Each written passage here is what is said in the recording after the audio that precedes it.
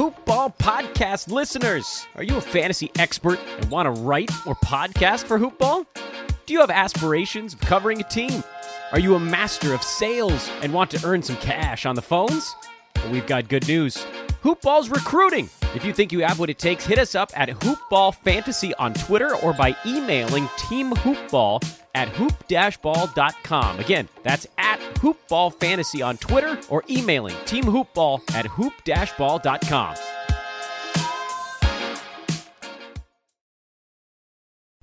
The following is a Hoop Ball presentation.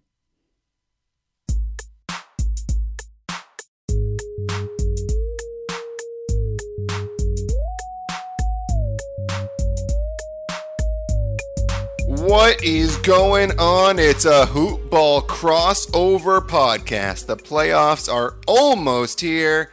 I'm Brandon Marcus. He is Lawrence Brooks, and he is the host of the Hoop Ball Mavs podcast. I am the host of the Hoop Ball Clippers podcast. Lawrence, my man, first time meeting you. Great to talk to you. I'm excited, obviously, for this first round matchup between the Clippers and the Mavericks, as we're going to preview the matchup on this show. But first, what's up, man? How are you? Man, I'm excellent. We got a lot of bubble basketball going on.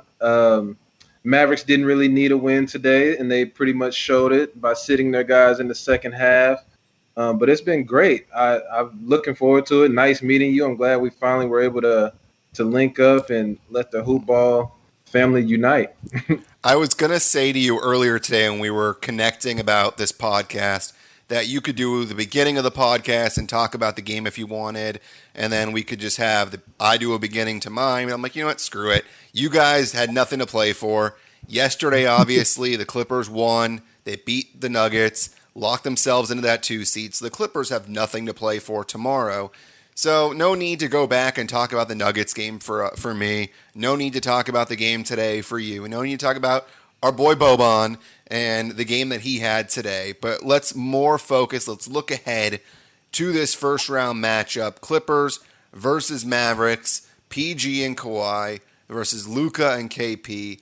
I'm pretty hyped for this matchup, man. It was one of those things where I was trying to figure out which team I wanted to play.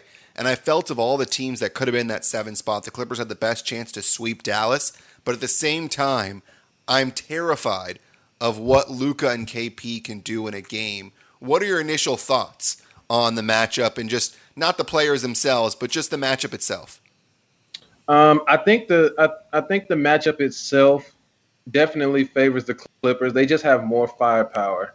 And my thinking is for the Mavericks, okay, if Porzingis was a guy who could put the ball on the floor a little bit, I would have a lot more confidence in what they can do in close game situations, because as we know in the playoffs, a lot of these games find their way to come down to the last 4 minutes. And in the last 4 minutes, you got Lou Williams, you got Paul George, and you got Kawhi Leonard. But for the Mavericks, it's literally Luka or bust when it comes to someone creating for someone else, someone isolating, someone trying to manufacture a basket, whether it's for him or for a teammate. You can't give it to Porzingis to do that. He's very reliant on being able to be a finisher as opposed to an initiator. Mm-hmm. And so that really worries me. And the rest of their guys, Tim Hardaway Jr., spotty, inconsistent. Seth Curry, spotty, inconsistent. Those guys feel much more comfortable being able to catch and shoot than they do, in the last 4 minutes, all the plays break down and you're trying to make something happen because everyone knows your sets. And now it's literally just, I need a basket.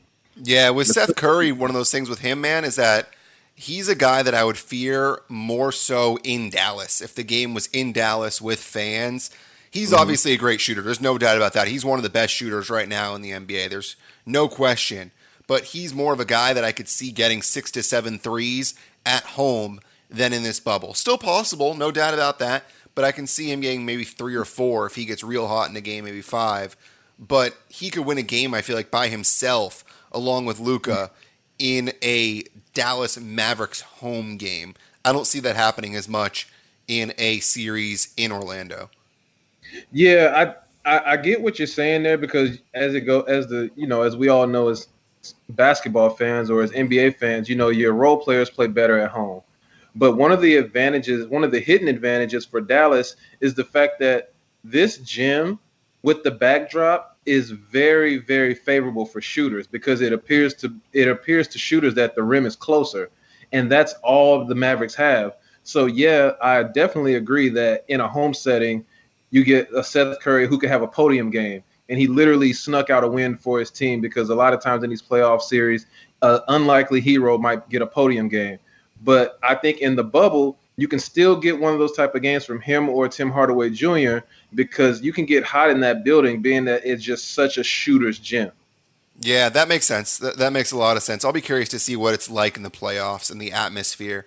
Before we break down the rest of this series, because we're going to break down everything. We're going to go talk about the stars. We're going to talk about the reserves. We'll do all that.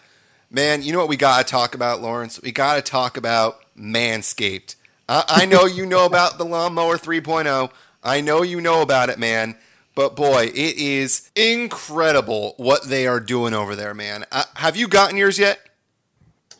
Yeah, I need to get it. Okay. I have not gotten it yet, but I'm all for it. I was already a Manscaped advocate before this all came down. Yes. So I don't think there's anything wrong with it. I think for one, it keeps you clean. Yep. For two, it's definitely a benefit in the ladies department. Yep. So how can you go wrong? That you get a 2-for-1 deal. You stay cleaner and you're more attractive for the ladies. It's true. I'm all for both. You nailed it, man. You nailed it, man. They and what's amazing about it is that you don't need to keep charging it every 2 seconds. That battery, it lasts up to 90 minutes. You can take it into the shower with you, so you don't need to worry about getting shit. I stop myself from cursing. You don't want to get stuff nasty all over the place. You can bring it in the shower, and then you're good, man. You're good. You don't have to worry about anything else. And it's just amazing what they do. Their 3rd-generation trimmer features this cutting-edge ceramic blade to reduce manscaping accidents. Because I've had it before, man. I've had an accident. It sucks. And so you want a product. You don't want that. No, you don't want it. You want a product that's going to take care of you, take care of your bits. And Manscaped's advanced skin-safe technology will do just that. So please, go over to manscaped.com. Get 20% off plus free shipping with the code HoopBall20. That is the code HoopBall20 at manscaped.com. 20% off, free shipping at manscaped.com. Use the code HoopBall20. All right, let's talk basketball. Clippers, Mavs. I want to talk about first the guys that are going to be huge to this series. I mean, we're talking about PG, talk about Kawhi, and talk about Luka and KP. Let's start on the Clippers side. You have Kawhi Leonard. First of all, we need to discuss the fact that the Clippers won all 3 games earlier this season. And they got 54 points, I believe it was, from the pair in the first game, 53 combined, I believe, in the third game. There was no PG in the second game, and that was, I believe, the closest game. I think it was 110-107 was the final score. So the Clippers got the better of the Mavs. But let's focus first on the PG and Kawhi, and 2 guys that have just been incredible so far in the bubble. PG has been electric from 3. Kawhi showed burst yesterday during that game that we have not seen yet from him during the bubble that shows he's healthy. He got a steal, and he was going 90 miles per hour to the hoop, not afraid at all of turning on the Jets. For me, it's 2 of the best 10 players in the NBA, and 2 guys I think are going to cause some major problems for the Mavs because of their ability to not only hit the 3 ball, but their ability to drive and just create shots for themselves. Yeah, I think and on top of all that you just said, for guys who've been on fire and for guys who look like they found a rhythm, they've also found the perfect team to continue that rhythm because the Mavericks are not stopping anybody right now. I mean, if you just look at the game against Portland, it just looked like a breakdown in communication, a breakdown in intentions in terms of what they wanted to do, time and time again on pick and roll sets. Time and time again in the open court where they just got mismatched and guys just aren't able to stay in front of others. So I'm really concerned with Dallas's ability to defend, and they have such a dynamic offense in terms of they can hit you in spurts, even if they're down by double digits, but can they get a stop when it really counts? And I think that's where they're going to run into a little trouble, which, again, you're playing against, like you said, two of the top 10 players in the league, and those are not the guys you want to see with a team that's struggling to get stops. Let me ask you this. Speaking of trying to get stops, if you were the Mavs, who are you putting on Kawhi and PG to try and stop them? You're not going to be able to stop them, frankly. Who's going to try and slow them down? So I teased this a little bit with the Hoop Ball Mavs podcast, but I think you have to try Dorian Finney-Smith on one of those guys, and then you're going to have Tim Hardaway Jr. on the other. And I mean, it was interesting to see today. I thought they would start Dorian Finney-Smith on Devin Booker, but they actually started Tim Hardaway Jr. on him. Wasn't as successful. I don't know if anybody will be successful against Devin Booker, especially with the way he's been playing in the bubble. But as it pertains to the Clippers, I think one of the two are still going to have an advantageous matchup. But Dorian Finney-Smith is who I'd probably start on Kawhi, and then let Tim Hardaway Jr. Try to bother Paul George as much as he can. But it's still a tall task. Do you envision Luka on either of those two guys, knowing that the Clippers have a smaller point guard in Pat Beverly or a Reggie Jackson or a Lou Williams? I think they could. I think they might try that. But I know with Luka's offensive responsibility, they might try to put him on Pat Beverly to keep some of his energy for the offensive end. But throughout the series, I'm sure they'll tinker with a few different coverages, a few different assignments that they'll try to use to try to slow down that offense a little bit. But I would be surprised if Luka started out on one of those top scorers. But again, we'll see how Carlisle plays it. But if I were the coaching staff, I'm gonna try to save him for offense because that's our best opportunity to win anyway. So let him guard Patrick Beverly. The Mavs, let's go over to their side. KP and Luka. Luka is a guy that was tremendous in the series against the Clippers. I think he was averaging something around, I had these written down, by the way, for those of you that want a little peek behind the curtain. I had my phone and I had all these numbers on my phone, but then 5 minutes into our podcast, I had a power outage. So you're not going to notice it because right now we're about 12 minutes in. But at the 5-minute mark, we had a power outage. And so I went to plug my phone in just in case that happens again. But I believe the numbers were something around 27, 7, and 7 or something like that in the 3 games. But he only shot about 43% against the Clippers. So for Luka, PG, Kawhi, Pat Bev, those guys do cause some problems for him. What do you anticipate Dallas trying to do to ensure that he's able to get open shots and get to the hoop? Because the Clippers obviously have very good rim protectors, especially in Zoo when he's on the floor. And then Trez is no slouch as well. I think initially, I don't think Luka will have a lot of problems getting to the basket because as great of a defender both of those guys are, he's still shown that he can get his shot off against both of them throughout the series. It wasn't necessarily a thing of where Luka would struggle necessarily. Now his percentage is probably lower than what he would like it to be against those guys, but ultimately he didn't have as much trouble scoring on those guys. So what I think that they'll try to do is keep the floor spread and give him opportunities to get downhill to the basket. One of the things that I was concerned with is if they blitz the screen and try to force the ball out of Luka's hands. But he's in the bubble. He's been doing a lot more inviting the blitz. And so maybe this is, for some, there's been talk around the bubble that for this, the stoppage and then coming back into the bubble, this has kind of been like a mock second year for some of the guys that have come back.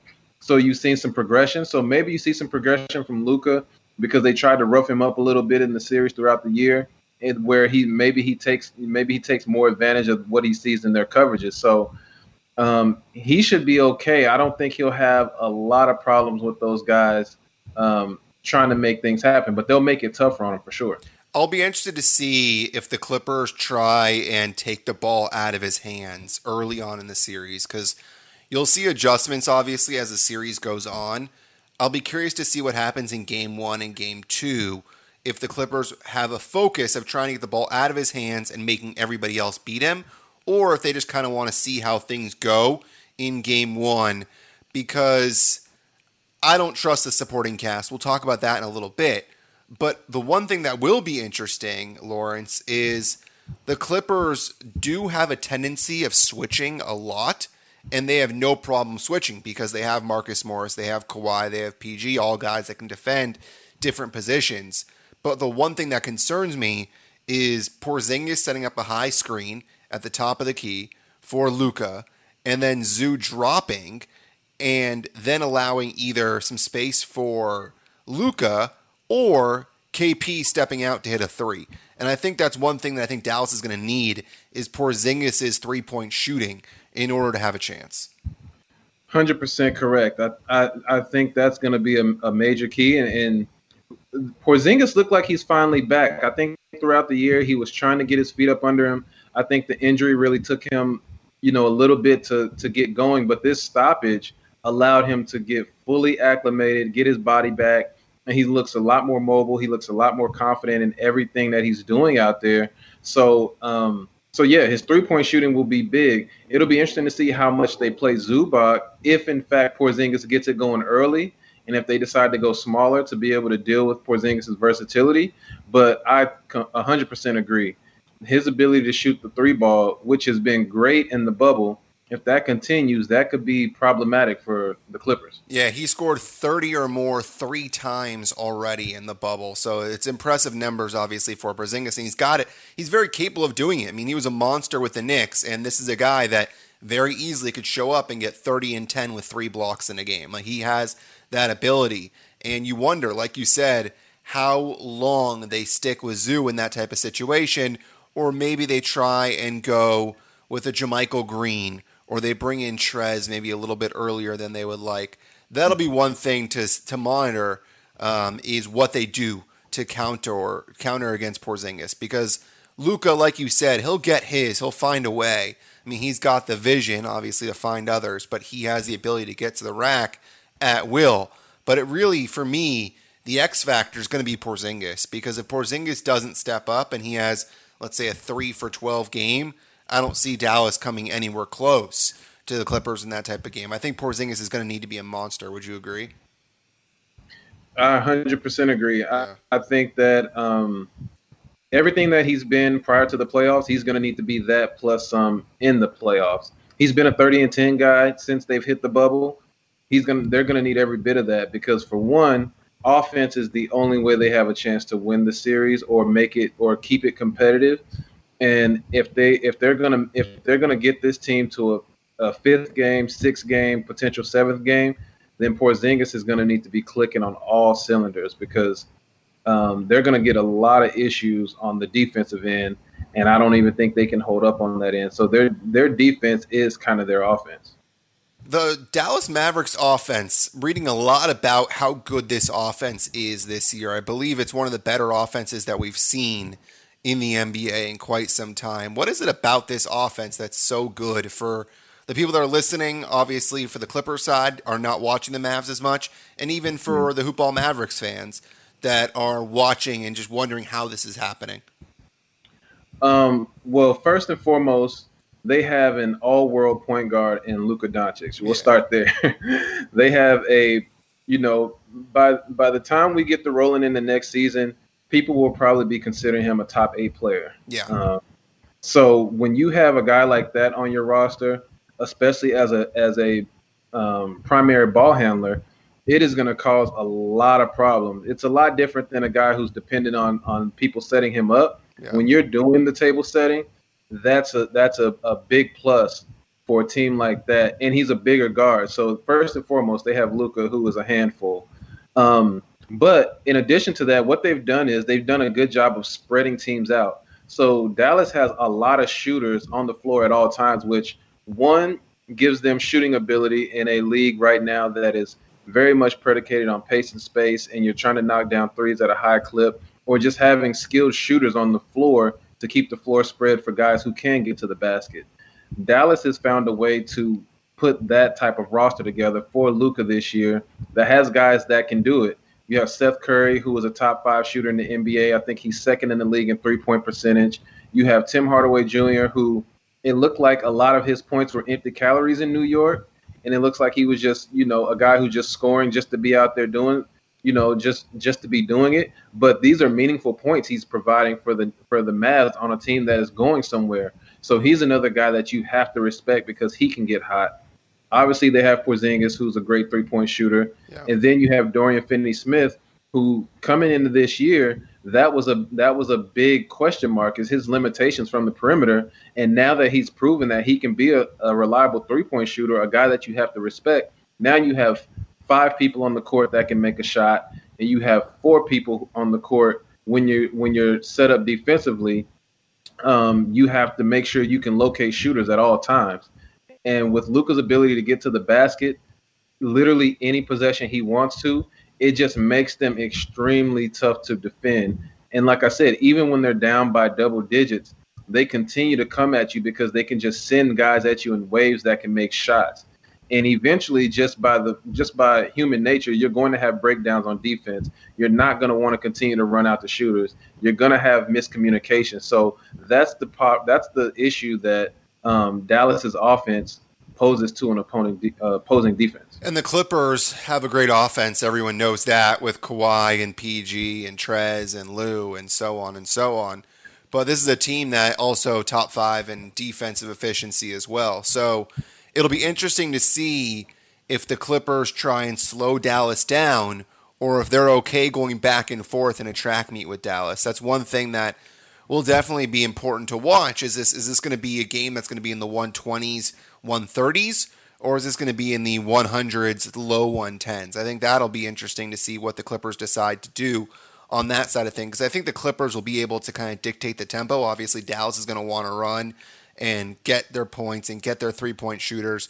But the one thing that really does hurt Dallas is that the Clippers are known for their perimeter defense. I mean, when you have Pat Beverly, PG, and Kawhi, those 3 guys on the perimeter, they're going to cause major problems for an opponent. And that's why I said at the start of this podcast that if there was one team I thought the Clippers could sweep, it probably would be Dallas, because a team that is reliant on 3-point shooting, a team that is very focused on one player in Luka Doncic, and that has not performed well from the field against the Clippers, shooting 43% and I think about 27% from 3.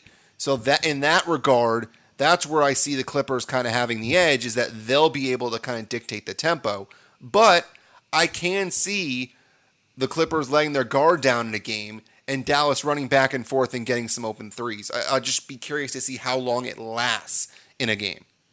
Yeah, I think that's a very good point. I think one of the keys for the Clippers is they probably want to force Luka into inefficient games, because if he gets going and he's having one of those nights where he starts out the game and he has 9 points and he's 3 for 4 from the field and he's got to the free throw line a time or two, now he's kind of in a rhythm.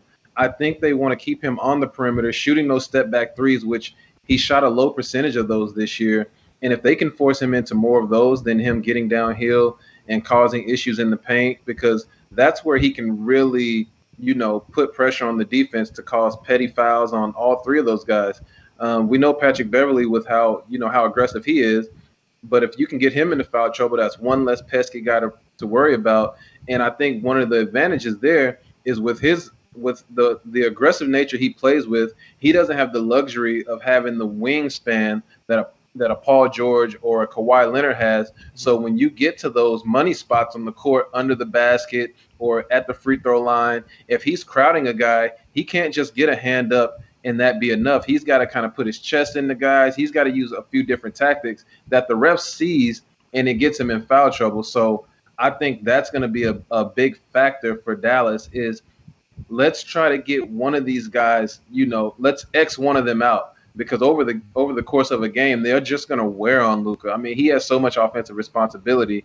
You throwing those 3 guys at him all game, that's a lot to deal with. Yeah, foul trouble is going to be important. It really is. I think you make a really good point there. And the Clippers have had a couple games where they've gotten into foul trouble, and it's ended up hurting them. And you need guys like Kawhi and PG and Pat Bev, those 3 guys. And everyone might be wondering, why do you keep bringing up Pat Beverly? I talked about this with Joey Lynn on Sunday. We really think that Pat Beverly is the third most important player on this Clippers roster. Not only defensively, what he brings, but also offensively. This is a guy that has been tremendous from three-point range in the last several ball games. So he's a guy that can provide you with that three ball and also just helps move the ball on offense. So he's important for sure. And this does have a potential, man, of being a complete shootout with all these with these two teams that just shoot a lot of threes. The Clippers had a game against the Pelicans where they couldn't miss. They hit over 20 threes, and they hit a Clippers record for number of threes made. So that'll be fun to watch if we get this offensive explosion, or like I said earlier, if the Clippers maybe try and slow it down. Yeah, I think they'll continue to push the pace. I think that Dallas will definitely, if it turns into a track meet, that favors them at least sneaking out a couple of wins. But what I can foresee happening is, yes, it's a shootout. Yes, we get late in the fourth quarter and it's 119 to 122 or whatever. Yeah. But now the Clippers are up 3 and Dallas needs a basket, but they got no one. Yeah, they got no. They know it's Luka or nothing, or they're trying to go to Porzingis, but he has limitations putting the ball on the ground, and now there's issues. So it'll be good to see. I think we definitely get a couple of track meet games out of this series just by the nature of it being in the bubble. There's an NCAA element to these games, and I think that these guys are just enticed to shoot the ball, at a higher clip because as I mentioned earlier, the rim just appears so much closer. There's no fans. It just has that AAU environment that kind of just speeds up offense, and it breeds offense just being in that environment. So I think we definitely get a couple of track meet games, but I could still see it favoring the Clippers if it's close and one of the two teams need to stop. Yeah. By the way, for everybody listening, if you don't know already, Game 1 is going to be at 6 o'clock Pacific, 9 o'clock Eastern on Monday. And then the same, I believe, will be for Wednesday and Friday. So the Clippers and Mavs will go Monday, Wednesday, Friday, Sunday. And if it matters to you, and if this sort of thing has any sort of implication, the Clippers are going to end up playing tomorrow. We're recording this on Thursday night. So the Clippers have a couple days rest, and the Dallas Mavericks have one extra day rest. So we'll see if that even matters. But before we get to the reserves, we got to talk about my bookie, man.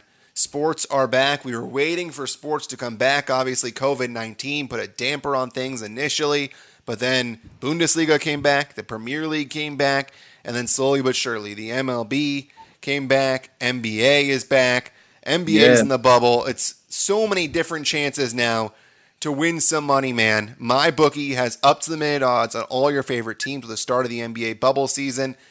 That is come and gone. We are here for the playoffs. There's never a better time to start playing. My bookie, it's easy. You bet, you win, and they pay. I mean, Lawrence, is there a team that maybe you like in baseball that maybe you can throw a little wager on? Because I know if you sign up, by the way, my bookie will match your deposit 100%, plus they'll toss you a free $10 MLB future wager. So, we could talk a little baseball here. I don't know if you're a baseball guy, but any baseball teams that you like?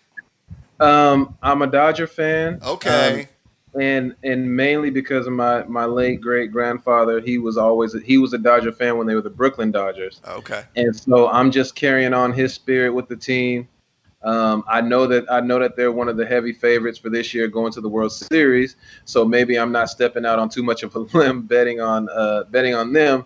But they also have had their shortcomings in the playoffs. We're not even going to mention what happened last year because that's just an abomination to say the least. But that's who my money would be on because I would just follow my heart in this situation. And you can go and place a bet on the Dodgers to win the World Series. You can do any bet you want, any night you want to bet on the Dodgers, you can go ahead and bet on the Dodgers. And also NBA, you know what you can do? They got prop bets over at MyBookie. Dan Bespris, one of the main men over at Hoopball, he was doing some in-game bets.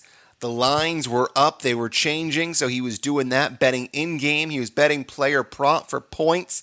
You can do all that stuff with the NBA. Of course, all other sports as well. Champions League is still going for soccer. Premier League will be starting in about a month. They don't have much of a break at all. So go ahead, go to MyBookie, match your deposit 100%. All you got to do is enter the promo code HoopBall when signing up. That's the promo code HoopBall, and they'll toss you a free $10 MLB future bet. Remember, MyBookie, the terms are simple. You bet, you win, and they pay.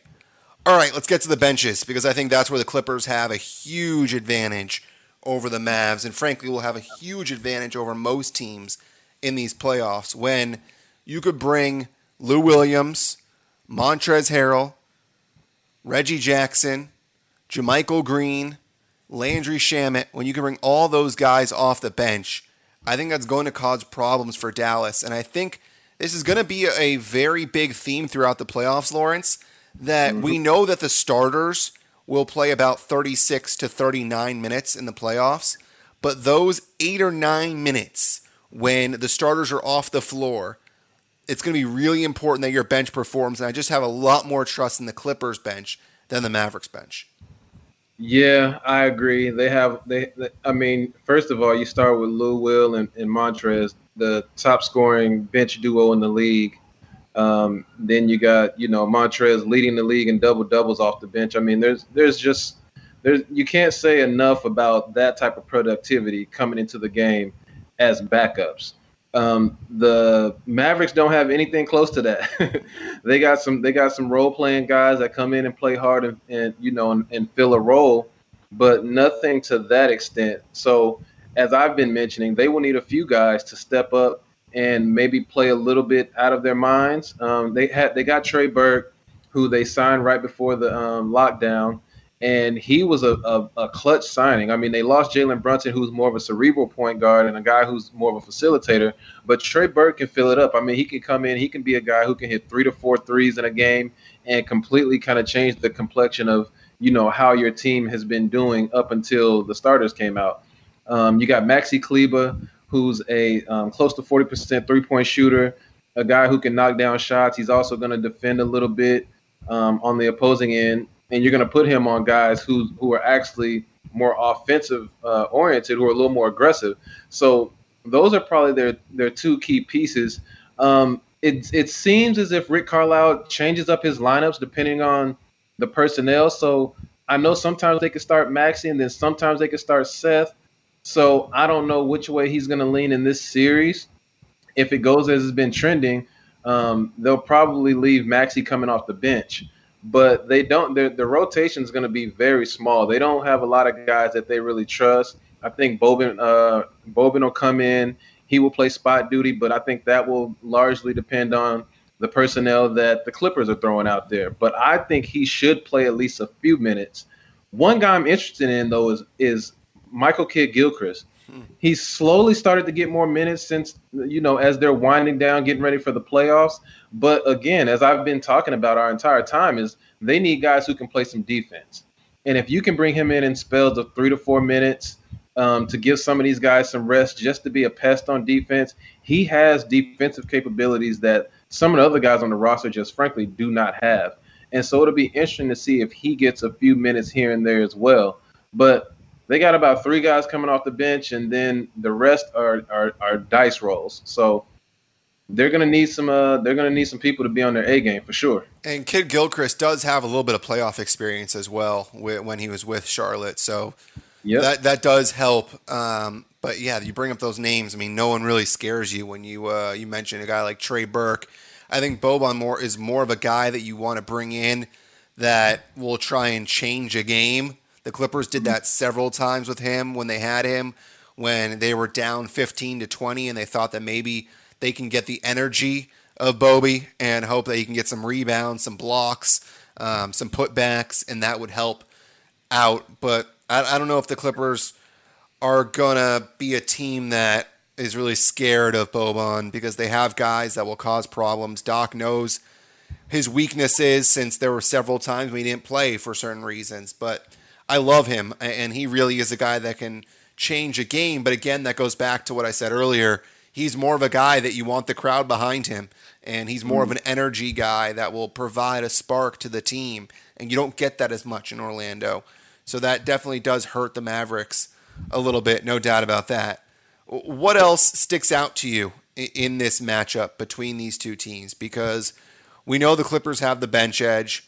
We know that PG and Kawhi are going to be there for the Clippers, and they'll produce, and same with KP and same with Luka. Anything else stick out to you with this series? I think one of the things I'm interested to see is, can Seth Curry kind of be the Mavericks version of Lou Will? Mm-hmm. I think if they can get him going and cause some issues, I think it really gives them an opportunity to pull off a win. I think, like I say, overall, I think the Mavericks have to be clicking on all cylinders to win this series. I mean, it's very obvious. It's a 2 seed against a 7 seed with a superior roster versus an up-and-coming roster with a couple of studs who are trying to find their way in a postseason matchup. But if Seth Curry can kind of regain his early season form, and I mean, he hasn't played terrible since he's been in the bubble. He just hasn't quite had that big Seth Curry type game. I mean, he was scoring in the 20s on a regular, like the last 8 games before the bubble. Before the shutdown. And so if they can get him going, or if he can find his groove, I think it gives them an entire different look going into this playoff series. So that would be my one surprise, or one kind of nugget that I'm just looking for to see if he can get going. Because if he can, they're definitely going to give the Clippers all they can handle. I'll be curious to see on the Clippers side how many minutes Trez gets, because I believe he is out for tomorrow's game. So he is still quarantining, which means that his first game will be that playoff game. And I do not anticipate his fitness being up to where it needs to be. So I don't think he plays a large amount of minutes. And so that means that we may see Zoo for 20 to 24 minutes, and we may see more of JaMychal Green. And he has been absolutely fantastic in the bubble for the Clippers. He is hitting a ton of threes. Patrick Patterson, by the way, has been filling in the rotation, done a really nice job as well. But I'll be watching JaMychal Green to see what he does for the Clippers off the bench, because he'll be important. And we saw during the series against the Warriors last year that when the Clippers go small, they're not afraid to put Green at the 5 and spread the floor and get some offense from him. So that's what I'll be watching. I think we covered most of it, yeah? Anything else you want to touch on? No, I think that's about it. I think you brought up a really good point about Montrez, because everyone else has had the opportunity to. I mean, even Zion to a lesser degree, when he finally got back to the bubble, it took him a few games to kind of get his feet, and it was kind of like his version of training camp, so to speak, coming back in. So for Trez, this is almost like his training camp all over again, because he hasn't had any basketball since he's left. And so that will be interesting to see how many minutes he can actually play, because there's a fine line between like wanting to keep him out there for competitive reasons, but also wanting to make sure that he's healthy for the long run. So that's a very intriguing one. I'll actually be looking at that too myself. I'm going to go with Clippers in 5. I think that they lose one game, probably in like game 2 or game 3 is my guess. But I'm going to go Clippers in 5. What are you going with? Mavs Nation, I want to say Clippers in 6, but it might be a gentleman's sweep. I think I might have to go 5 too. I'm trying to talk myself into some scenarios, but you've hit on a lot of great points.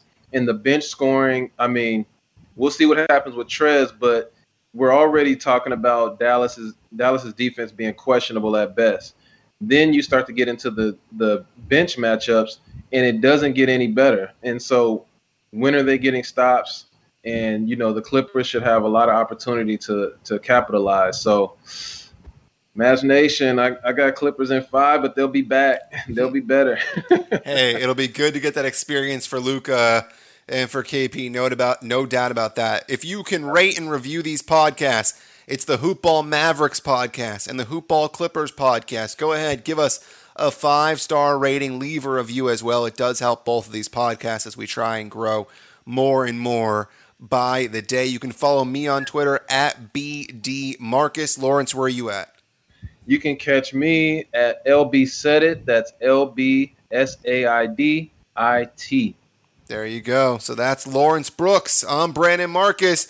Big thank you for listening. Enjoy the playoff matchup between the Los Angeles Clippers and the Dallas Mavericks. I'm Brandon. He's Lawrence. We'll talk to you next time, everybody.